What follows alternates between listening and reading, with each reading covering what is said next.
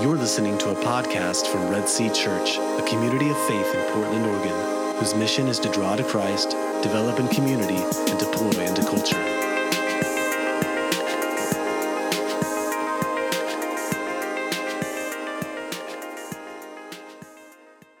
For those of you who don't know, my name's Royce. I'm one of the elders here at Red Sea, and I'm bivocational in that I'm an elder here, a leader here at Red Sea, but my primary vocation, my primary job is that I work at an organization, an association of churches called CB Northwest. It's a 260 churches in Oregon, Washington, Idaho, and Alaska. I'm one of the directors there. I'm the director, my title is Director of Convergence, which doesn't mean much to anybody. I'm the Director of Leadership Development. I'm one of a team of directors. And a little while ago, we were having a staff meeting, as we regularly do, and in the staff meeting, we were being briefed on a situation with the church that we had been called into to reconcile two leaders in the church. The basic issue was that the pastor and one of the leaders was in conflict because the pastor had decided not to do something that he had been asked to do, and the other leader thought he should do it, and the pastor didn't do it. And the leader was upset that he hadn't done it. Now, it was within the pastor's prerogative not to do it. It was his choice. But the other leader insisted that it was the wrong choice and that he should do it. And this disagreement between them had turned into a constant tension, and then that constant tension had turned into actual adversarial actions between them towards each other, and now it had turned into a divisiveness within the church. Thus, they called us in. And I'm like, in listening to this, I'm like, wait, time out, back up. I must have missed something here in this whole scenario. What was it? What had happened again? What happened? And they recounted the issue. And I said, this is ridiculous. This is childish. How did we go from two leaders in the church, just disagreeing about something that was optional, and now we're here intermediating that maybe holding the church together? How does that happen? And Mark Hafner, the executive director of CB Northwest and my boss, I came out with one of his words of wisdom, one of his insights that is worth remembering. In fact, I have told my staff, the guys who work with me, that when you're around Mark, bring a pad and pen because he's going to say something inevitably that is worth writing down. This was one of those. As we're doing it, I'm getting, a little annoyed. Like, how is it they do this? And Mark comes out with his spot-on insight. He says this. He says, they got to this point because they both care more about being right than they do about their relationships. Hear that? He says, they got to this point because they both care more about being right than they do about their relationships. Mark said it's something, he went on and said, it's something he sees all the time. Being right was more important than relationships, even the relationships that's disturbing and sometimes even destroying. Whether he says it's in churches or marriages or families or businesses or organizations, wherever there's people, often the reason there's animosity and hostility is because they're more concerned with being right than the relationships. This is a frequent and significant cause of alienation and hostility among people, is being right more than relationships. It's also one of the significant and frequent barriers to reconciliation. People insist they need to be right, and other people need to recognize them that, even at the expense of the relationship. So reconciliation doesn't happen. Have you observed this in your life? When I read his phrase, a number of you nodded affirmative. So obviously this isn't a strange thing. Okay? Have you experienced this in your relationships? Have you struggled with this yourself? Think about the tension, the arguments, the conflicts, the even breaks in relationships that you know about, or maybe again, that you've been a part of personally, and the root cause of it, that people care more about being right than the relationship itself. If this is true, and I'm confident that you would agree that it is, it begs the question, how do we reverse this? How do we reverse this? Once it's happened, how do we reverse it?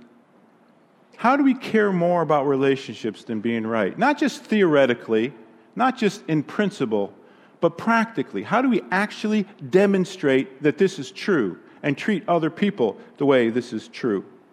Today we're going to look at a letter that Paul wrote that's often overlooked. It's in the back of the New Testament, And it's a letter that he wrote to a man named Philemon.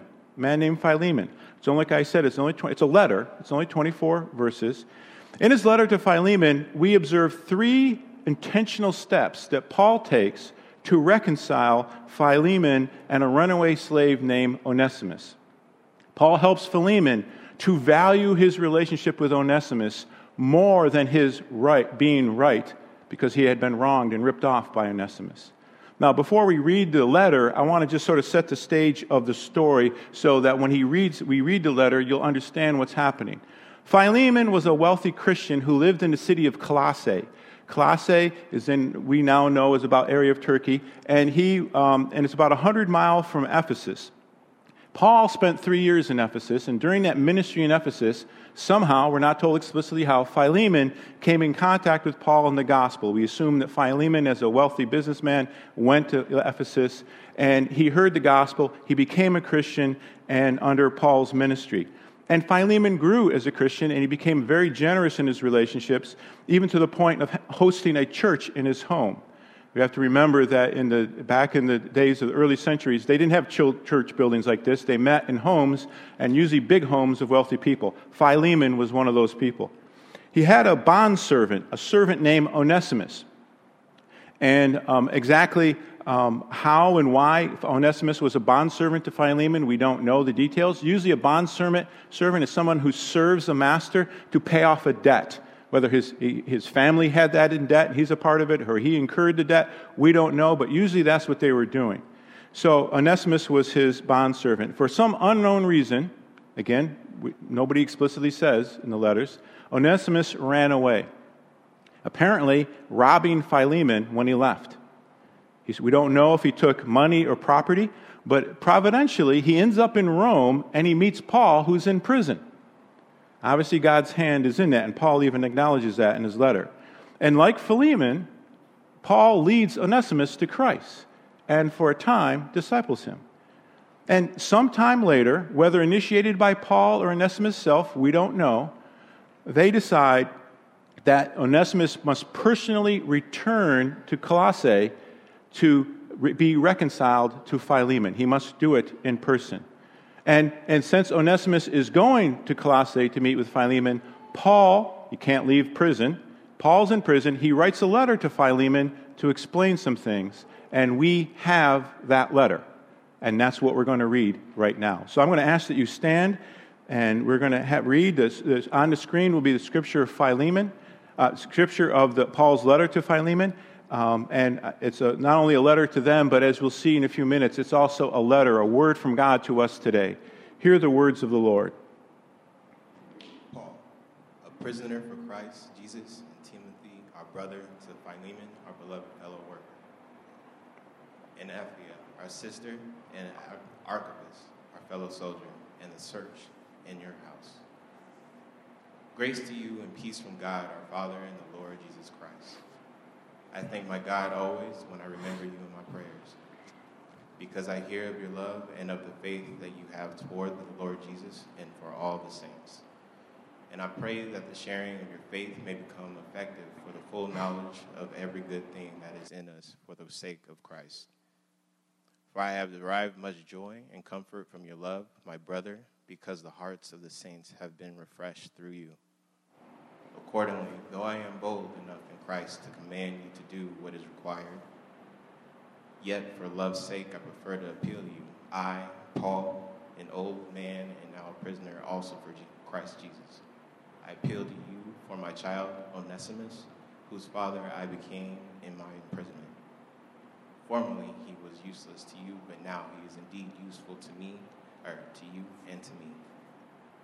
I am sending him back to you, sending my very heart.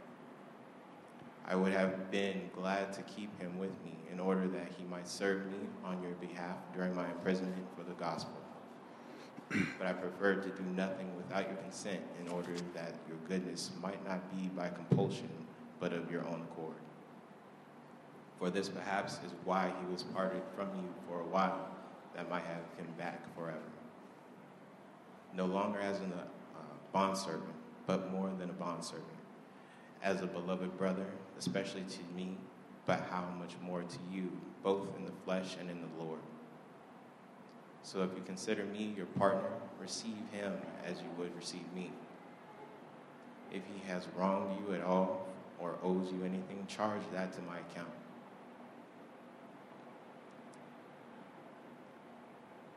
I, Paul, write this with my own hand. I will repay it, to say nothing of your owing me even your own self. Yes, brother, I want some benefit from you in the Lord. Refresh my heart in Christ. Confident of your obedience, I write to you, knowing that you will do even more than I say. At the same time, prepare a guest room for me, for I am hoping that through your prayers I will be graciously given to you. Epaphras, my fellow prisoner in Christ Jesus, sends greetings to you. And so do Mark, Aristarchus, Demas, and Luke, my fellow workers. The grace of the Lord Jesus Christ be with your spirit. Amen. Let's pray. Heavenly Father, we thank you for this word, a letter written so long ago, but yet a letter by your providential work of your Spirit and your Scripture written to us. I pray that our hearts, our minds will be receptive to it, and we just thank you for it in your name. Amen. You may be seated. In this letter to Philemon, Paul does three things to model the steps of reconciliation that we should pay attention to. And before I get there, I just want to say that some of the kids here have notebooks, and for you note takers, the adults who take notes too, I just want to say that a couple things. One is, we sometimes, Josh and I, get used to preaching and talking about things and using a vocabulary sometimes that we just assume everybody else knows about. And we use words to us carry a lot of meaning, and we assume if we throw it out there that it has the same meaning for everybody. So I just want to encourage, again, the kids who are taking notes, using your workbooks, or even you adults, this is that you would be humble enough, if I can be blunt, to say, if you don't know what a word means, we'd love you to ask us, okay? We assume some things, and I don't want to do that. For example, we're going to talk about reconciliation today. It's a word that we throw around assuming that everybody knows what it means. But as I thought about it this week, we might not know what it means. And quite simply, for those who aren't sure, and for those of us who are sure but need to be reminded, reconciliation simply is that there are two people or two parties, but we'll say people, who are separated, who are facing away from each other because something has happened. Some event or event has happened that caused them to turn away from each other. And reconciliation is you remove whatever that cause is so they can turn and be reconnected, reconciled. So when we talk about people being reconciled, it means that they were angry with each other or hurt, and now they can, whatever causes that can be removed, and they can then be face to face. The same with us and God. When we're reconciled to God, it means that the sin that keeps us away from God has been removed, and we now can be reconnected to God. So we're going to be talking about being reconciled, reconciliation. I just wanted to throw that out there, define that term, and also encourage you, if you run across other terms we use, don't be embarrassed. Ask if you need to. Also, if you're a note taker, I'm just going to give you a heads up. There's 3 steps, and each is one word, and they begin with the letter P, as in Paul. So you guys with your workbooks, at the end of it, you should have 3 words begin with the letter P, as in Paul. That's a hint. Okay? You guys tracking with me? Okay. The first step. As Christians, we care more about relationships than being right when we pray. Pray. That's the first P word. Pray. Praying for other people, not against them. Praying for them. Specifically, thanking God for His working in them and through them. Paul said this in verse 4. He said, I thank my God always when I'm praying for you. And when Paul prayed, he prayed for 3 things. He begins this letter by telling Philemon, and the 2 people mentioned in the greeting, which we assume is his wife and his son, and also to the church that was meeting in his house. So the church is overhearing him say these things. So Paul says, I want you guys to know that I pray for you, Philemon and church, and this is what I pray, but specifically you, Philemon. First of all, he prayed for 3 things that helps us understand what we should pray for. If we're in a situation that we need to work towards reconciliation, what should we pray for? Paul's going to give us some hints. First of all, notice Paul's emphasis on giving thanks to God when he prays for Philemon. We see this in verses 4 and 5. In verses 4 and 5, as they'll go up on the screen there, he says, I thank my God always when I pray for you. Thanksgiving is a regular, consistent part of Paul's prayers for everybody in all the churches. Thank my God always when I remember you in my prayers, verse 5, because, why is he thankful? Because, verse 5, I hear of your love and your faith that you have toward the Lord Jesus and for all the saints. You hear what he's saying? Paul expresses out loud his thanks to Philemon's demonstration of his devotion both to Christ and to the other Christians. Thus the saints there he's talking about, the other Christians. He recognizes that and thanks God for doing that in Philemon. And his prayers for Philemon, Paul is acknowledging that he sees evidence of God's working in him and through him. He wants to remind not only himself and Onesimus, but also wants to remind Philemon and the church, God is doing a great work in you guys. And he's thanking God for that. But secondly, he says, even though Philemon has demonstrated his devotion and usefulness, Paul is praying that he would continue to move forward to this and grow. That he wouldn't just be the guy he was, that he would grow more and more mature in this. We see this in verse 6. It's kind of a hard, in English, it's kind of a hard word to phrase to understand, but we'll read it anyways. Verse 6, he says, and I pray that the sharing of your faith may become effective for the full knowledge of every good thing that is in us for the sake of Christ. Kind of awkward English, okay? It's jam-packed with some stuff, though. What is Paul saying? If I could rephrase this prayer, this is what Paul's saying. He goes, I pray for you, Philemon, that you would grow deeper in your understanding of all the benefits we share in Christ. He's saying, and Philemon, the more you serve Christ and others, the more you will understand the breadth and depth of the power of the gospel. I'm praying that'll be true for you, Philemon. And then thirdly, we see that Paul he expresses his personal pleasure of God's working in and through Philemon. He rejoices in it. He's happy about it. He says in verse 7, For I have derived much joy and comfort from your love, my brother, because the hearts of the saints have been refreshed through you. Philemon's service had refreshed a lot of people. It's implied there that it refreshed a lot of people who needed refreshment. In other words, they were tired or hurting or persecuted or under some kind of pressure, and Philemon somehow was refreshing them, making them feel better, probably through not only his financial resources, but through the church and his leadership in that church at the time. Paul expects more of the same. Paul expects more of the same. Not only for other Christians, but also by implication in how Philemon will treat Onesimus. One of the things to remember, I don't know if I highlighted it, is that Philemon has this letter in his hand because Onesimus showed up and handed it to him. So the tension is right there in his face. As he's reading this letter to a church, Onesimus is sitting there or standing there, whatever. What does Paul tell us through the step of prayer? What does Paul tell us through the step of prayer?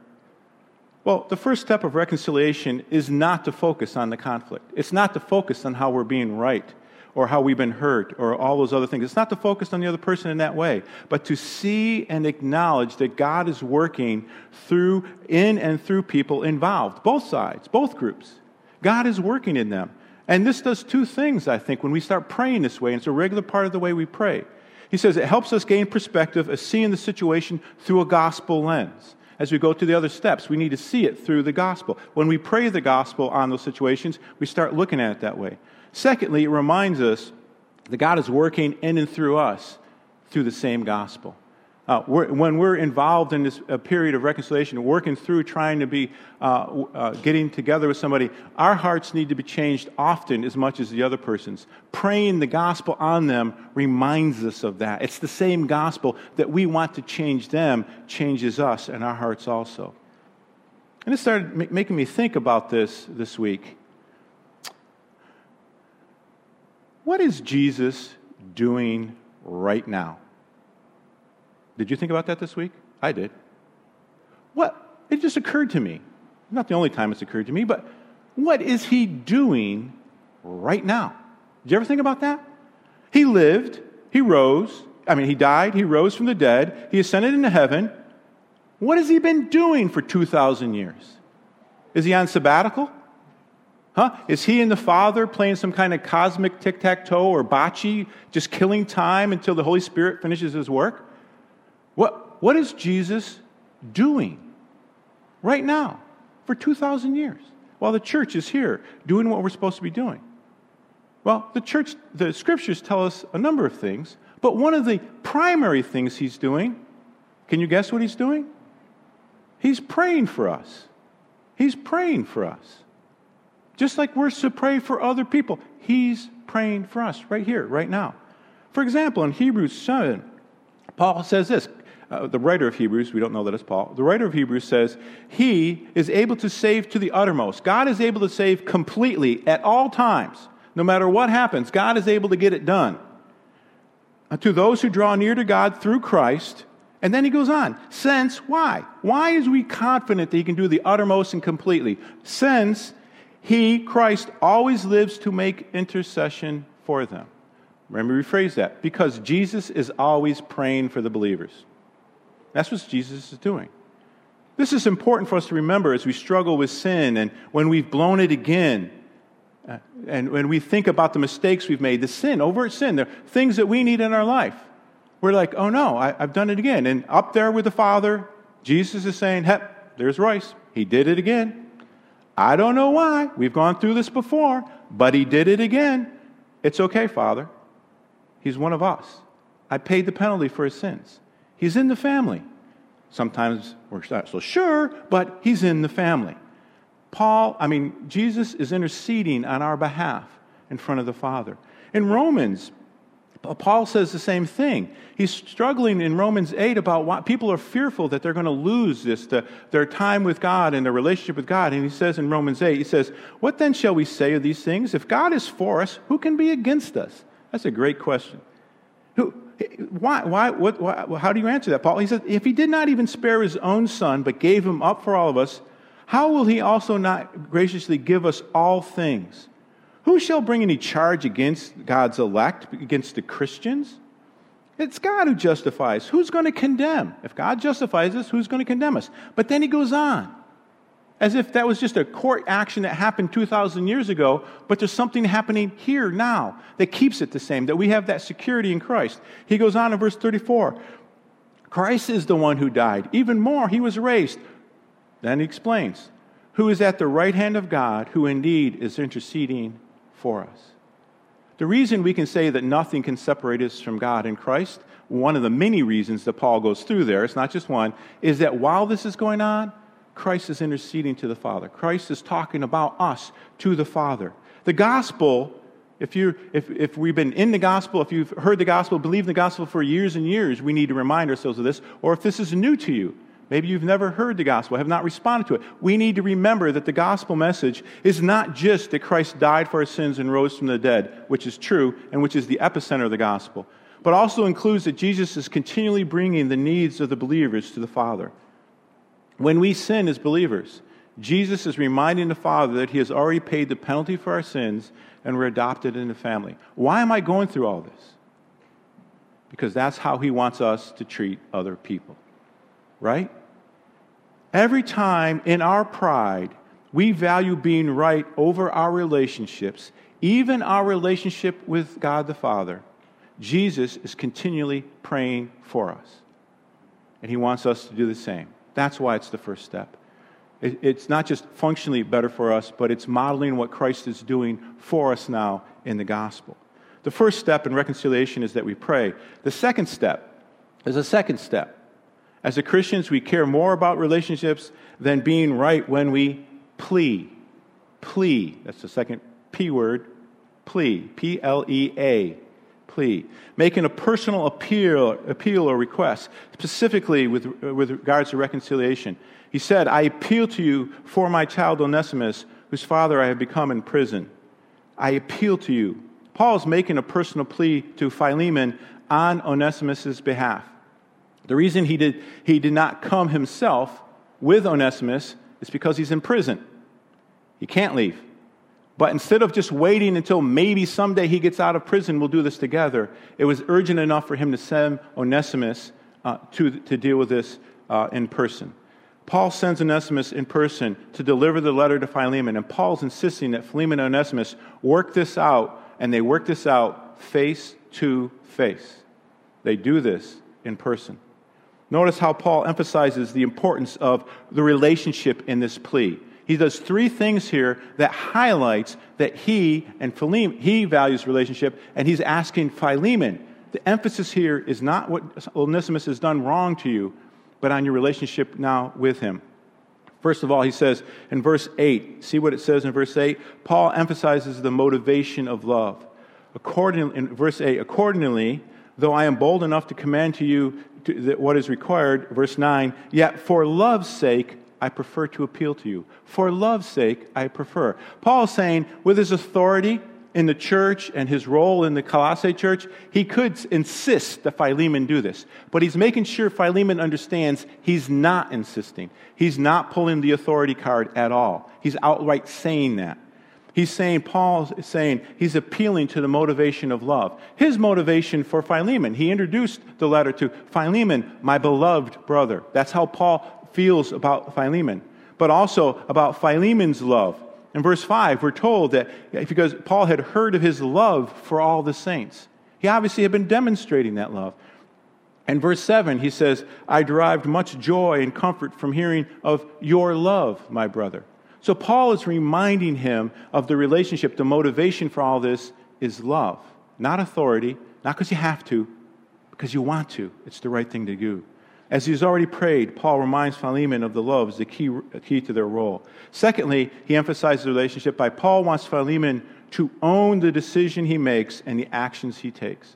Paul wants Philemon to own the decisions he makes and the actions he takes. We see this in verses 11 through 14. In verse 11, he says this, formerly he's talking about Onesimus, was useless to you, but now he's indeed useful to you and to me.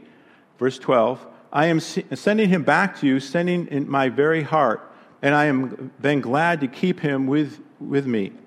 I would have been glad to keep him with me in order that he might serve me on your behalf during my imprisonment for the gospel.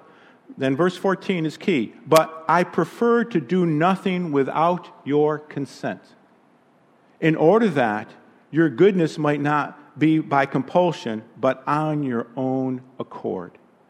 He wants Philemon to own this. He's not going to presume on him. In English, the verse 11 is, we miss the play on words. We miss the play. It's actually almost funny in the letter. It's a joke, and I would imagine the church might have even chuckled or laughed when they read this out loud, because we miss it in English. In verse 11, he says, formerly you were useless. Onesimus was useless to you, but now he's indeed useful to you. The name Onesimus means useful. So, in other words, he's saying before he was not Onesimus, but now he's Onesimus to me and to you. And he's using a play on words there. Onesimus had been very useful and comforting to Paul while he's in prison. Paul said, I could really use his help. It's not easy here. But Paul viewed that his own personal benefit was less important than the direct personal reconciliation of Philemon and Onesimus. That was more important than Paul's own comfort. He was not going to presume on Philemon, even though he may have been able to. He wants Philemon to own his decisions and his actions in his relationship with Philemon. So that's another way. The second way, he emphasized the relationship. The third way, Paul emphasizes the relationship between Philemon and Onesimus in his plea, his request, be reconciled, is this. Paul reminds Philemon of the change in relationship he has with Onesimus. We see this in verses 15 and 16. For this perhaps is why he has parted from you for a while, that you might have him back forever. Verse 16. No longer a bondservant, but more than a bondservant, as a beloved brother, especially to me, but now much more to you, both in the flesh and in the Lord. Paul is implying that God's sovereign hand was involved in this whole situation. This wasn't something that God's scrambling to try to fix. God knew what was going to happen, and God used the events to orchestrate what's happening. If Onesimus had never run away, he may never have been saved. If he had not met Paul in the prison, he never would have returned. And Philemon might have always viewed Onesimus simply as a bondslave, a servant. You're one of them. But now he must rethink his relationship with Onesimus. Not just because of Paul's letter, but because of the change. He is now a Christian. He's no longer just a servant, as Paul says, but he's a brother. He's a brother in the Lord. The social and financial circumstances that were to take a back seat to the mutual identity they both share in Christ. He says, as a beloved brother, both in the flesh and in the Lord. In the flesh and in the Lord. I think what he's trying to say there, in the Lord, is positionally. You have this common identity. This common identity. In Red Sea, we have our Red Sea pathways, and the gospel changes our identities that leads us to our mission. And part of our identity is we are servants of Christ, but we're family in Christ. We're family. Our identity as believers in Christ is we're family in Christ. That's the positional identity we have. We all are equal in that way. But in the flesh, he is your brother both in the flesh and in the Lord. In the flesh means functionally. How we treat each other and the way we work things out. That's why in the pathways, the gospel changes our identity. We're family in Christ. Well, what do we do as family? We do peacemaking, we do sharing, and we do celebrating. That's how we're functional unity. It's one thing to say we're the same. It's another thing to live it out. That's what Paul's asking. Paul is making a personal plea, and we assume that Onesimus, and we assume so is Onesimus in person. We're assuming that Onesimus behind the letter is agreeing with Paul and is actually having the conversation with Philemon. It's based on their common relationship with Christ now, who they are together in Christ. Their mutual relationship of being what God has done in them, and therefore they should be reconciled. A few years ago, in part of my job, I went to a different city.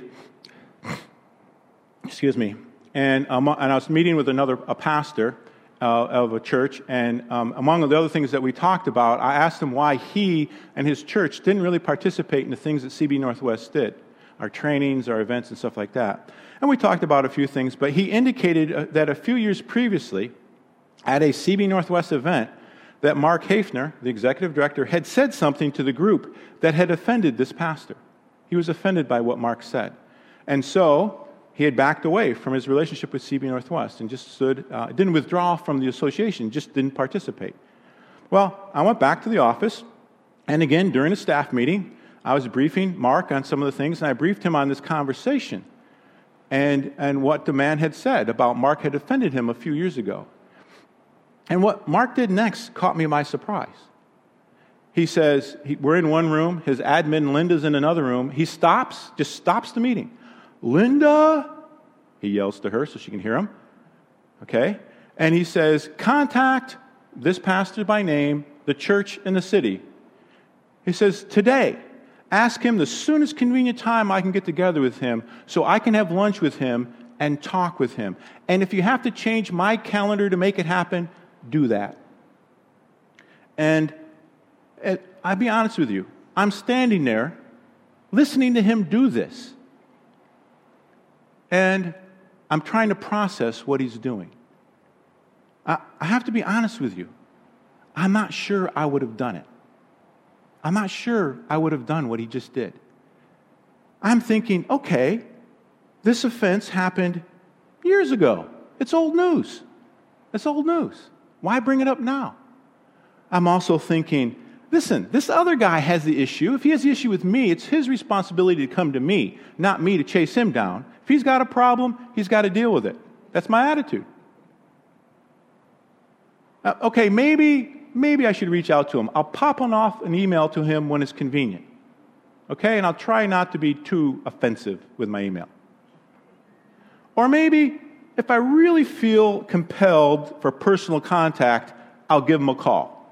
I'll give him a call when it's convenient, maybe when I'm driving long distances, have nothing to do, I need to stay awake. I'll call him and say, hey, I hear you have a problem with me. What's up? Or something like that. I'm known for my tact. But I am confident at that time I would have not taken a whole day to drive to a different city to have a conversation with him. For Mark, reconciling the relationship with this man quickly was more important than being right. Mark had never intended to offend this person, but he did. So Mark was going to own it, make the explanations and clarifications that were necessary, and apologize in person, ASAP, as soon as possible. Personal face-to-face reconciliation was more important to Mark than the inconvenience and the financial cost of spending a whole day for a lunch conversation. My struggle at the time was, I'm not sure it was worth it to me. That's something I've had to wrestle with. Where did Paul and Mark learn the importance of face-to-face pleas of reconciliation? Where did they get this idea? God in Jesus, right? The key aspect of the gospel is the incarnation. Big word alert, okay? This is one of those words we throw around a lot. We assume people know. Incarnation. It's a theological word. It's not strictly from the Scriptures. It means in the flesh, basically, in the flesh. God does not have a body, but He didn't have a body, but then He decided that He was going to. And so God the Father sent the Son to uniquely take on a human body in order that He can communicate and identify with people so that He could save them. That's the incarnation. God became in the flesh. God came face to face. God came to humanity face to face. And that's what Jesus did. He came. God could have made some grand pronouncement from heaven. Okay, I forgive everybody. Done. He didn't. He sent His Son to live and to die and rise, to speak to people, to know people, to feel what it means to be human, and to not only declare the message of the kingdom, but to personally call people to respond in repentance and faith.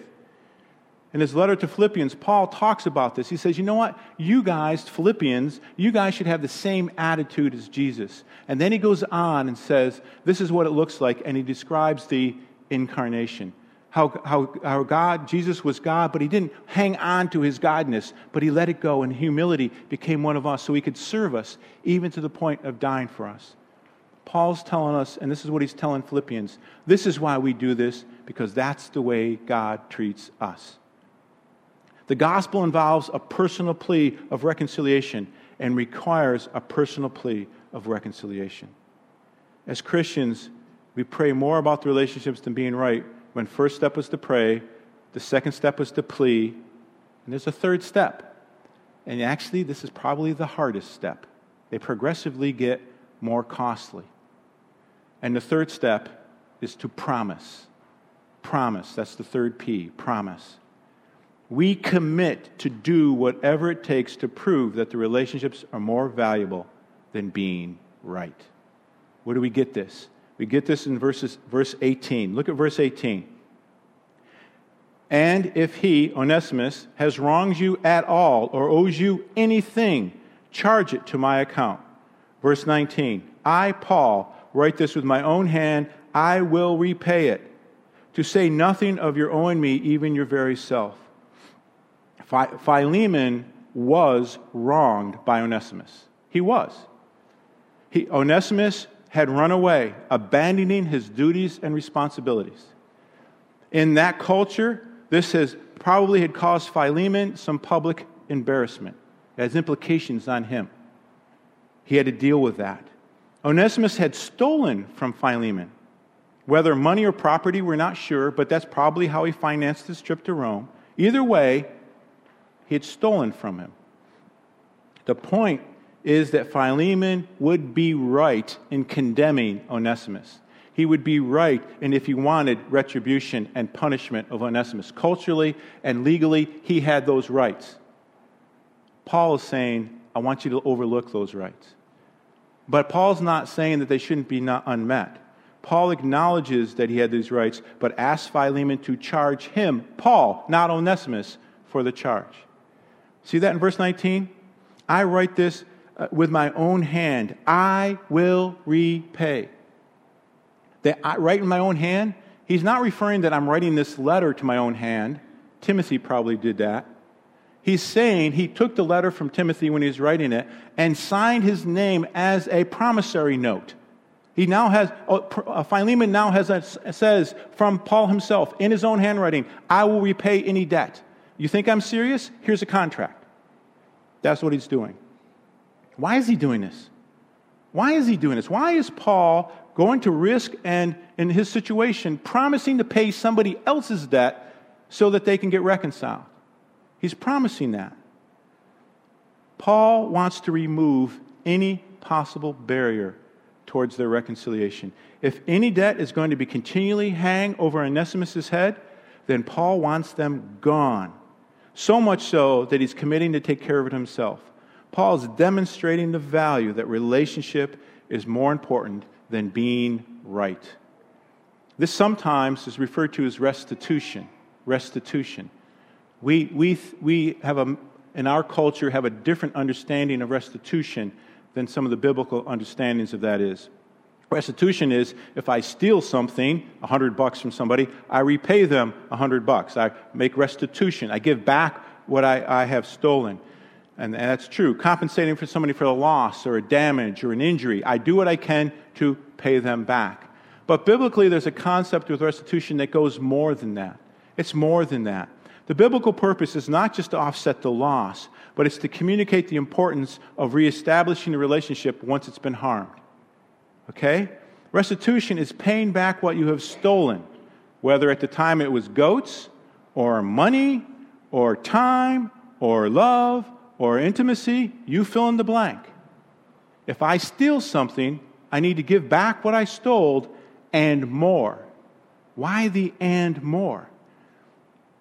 When we give back more, we communicate that we care more for the other person than we do the sin that divided us.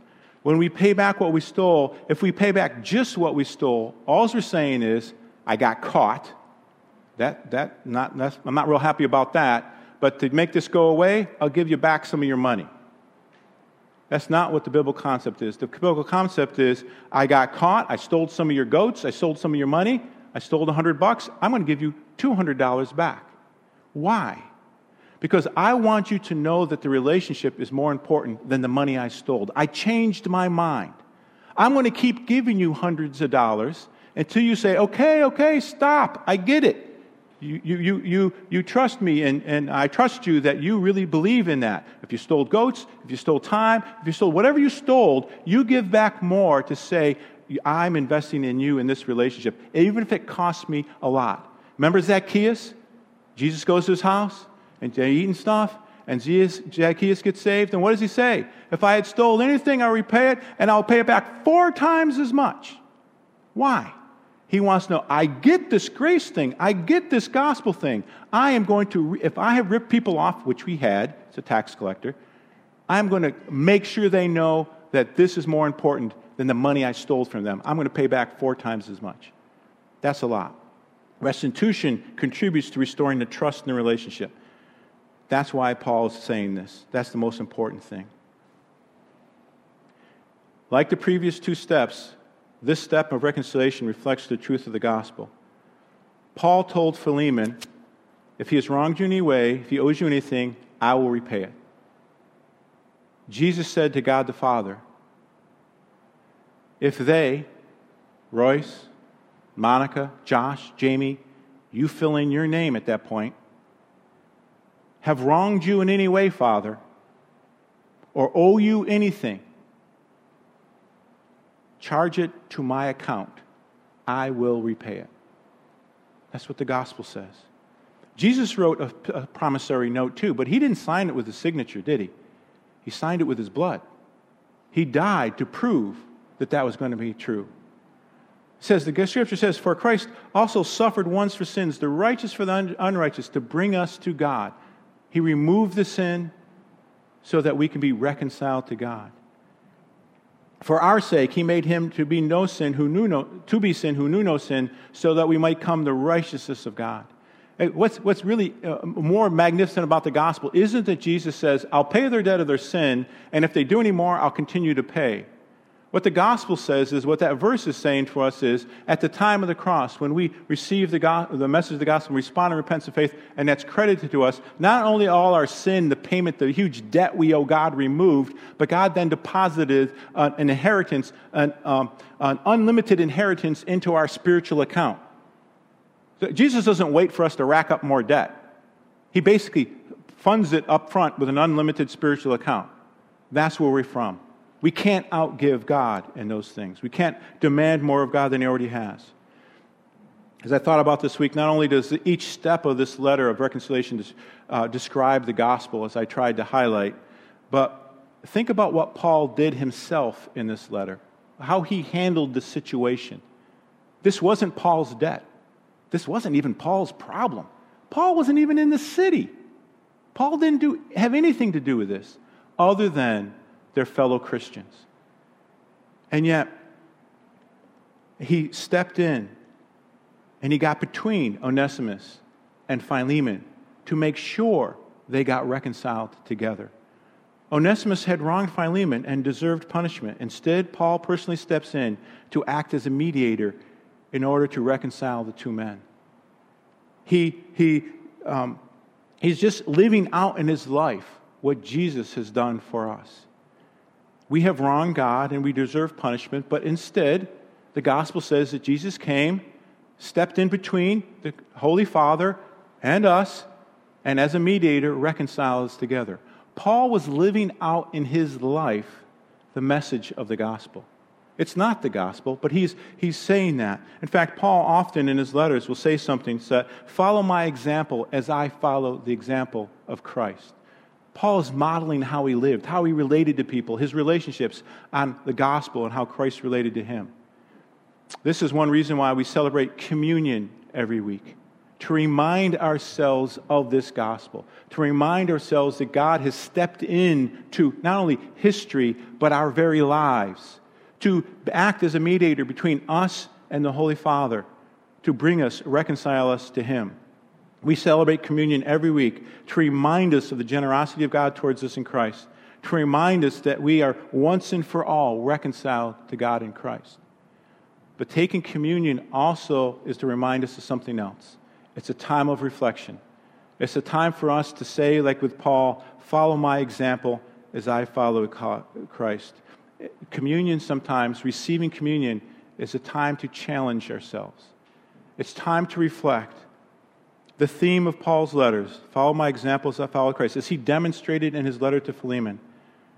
I want you to think about this as you prepare to receive communion, as I close this message. Spend a few seconds, just going to spend a few seconds thinking about this.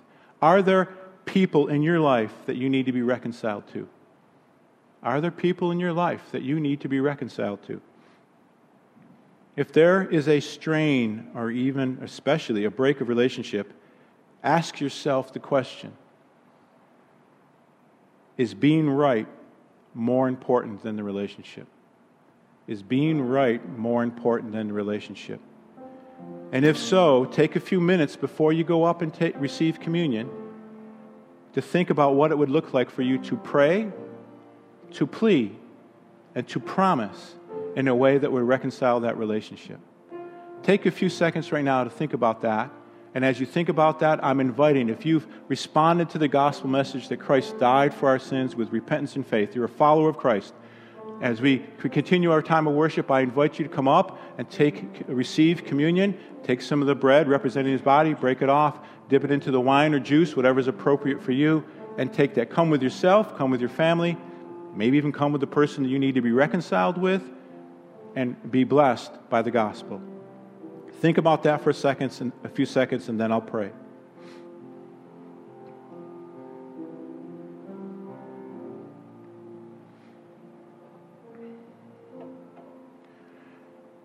Lord, we thank you that in Christ and through faith in Christ we can approach you with freedom and confidence. I pray as we think through our relationships, our times, maybe even needs of reconciliation, we can do so experiencing your freedom and confidence we have in Christ as we take steps forward for reconciliation. We thank you in your precious name. Amen. Thank you for listening to this message from Red Sea Church. If you would like more information about Red Sea, including more audio messages, please visit us at www.redseachurch.org or contact us at info@redseachurch.org.